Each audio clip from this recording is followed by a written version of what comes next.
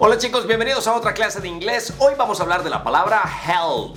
I need somebody.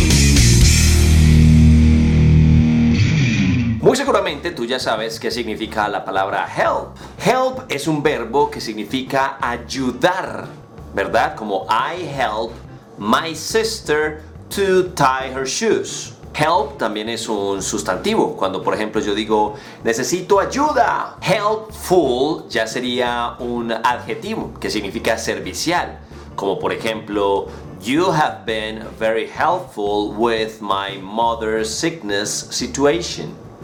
Pero en inglés hay otras opciones que podemos usar, otras alternativas con la palabra help. Hoy te voy a enseñar dos de ellas. La primera es I can help myself o I can help it. Esta es una expresión que dice no puedo evitarlo.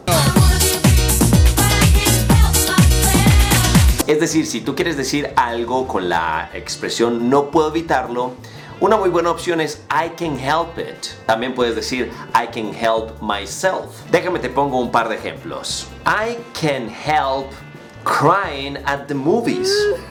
My mother can help eating chocolate. Entendiendo eso vas a poder entender la canción de Elvis Presley, por ejemplo, que se llama I Can Help Falling in Love.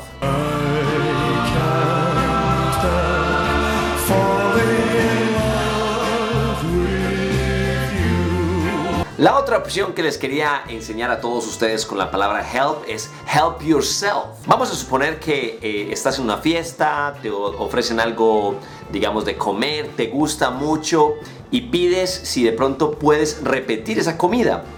La otra persona, el dueño de la fiesta seguramente, te va a decir, yeah, please help yourself.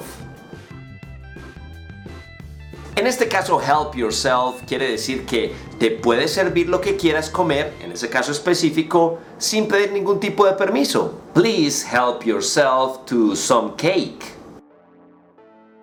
También es muy usado en otro tipo de situaciones. Por ejemplo, tú estás con un amigo, el carro o tu coche no enciende, lo revisas y nada parece funcionar y tu amigo dice, ven, yo quiero intentarlo. Tú le puedes decir, please help yourself. Como quien dice, bien pueda. ¡Wow! Ahí hay dos expresiones que te pueden servir muchísimo en inglés, son muy usadas y son otra variación al uso normal de la palabra help. Espero que esta corta clase te haya ayudado muchísimo, que aprendas y que te suscribas a este canal para que aprendamos inglés juntos, ¿ok? I'll see you later, my friends.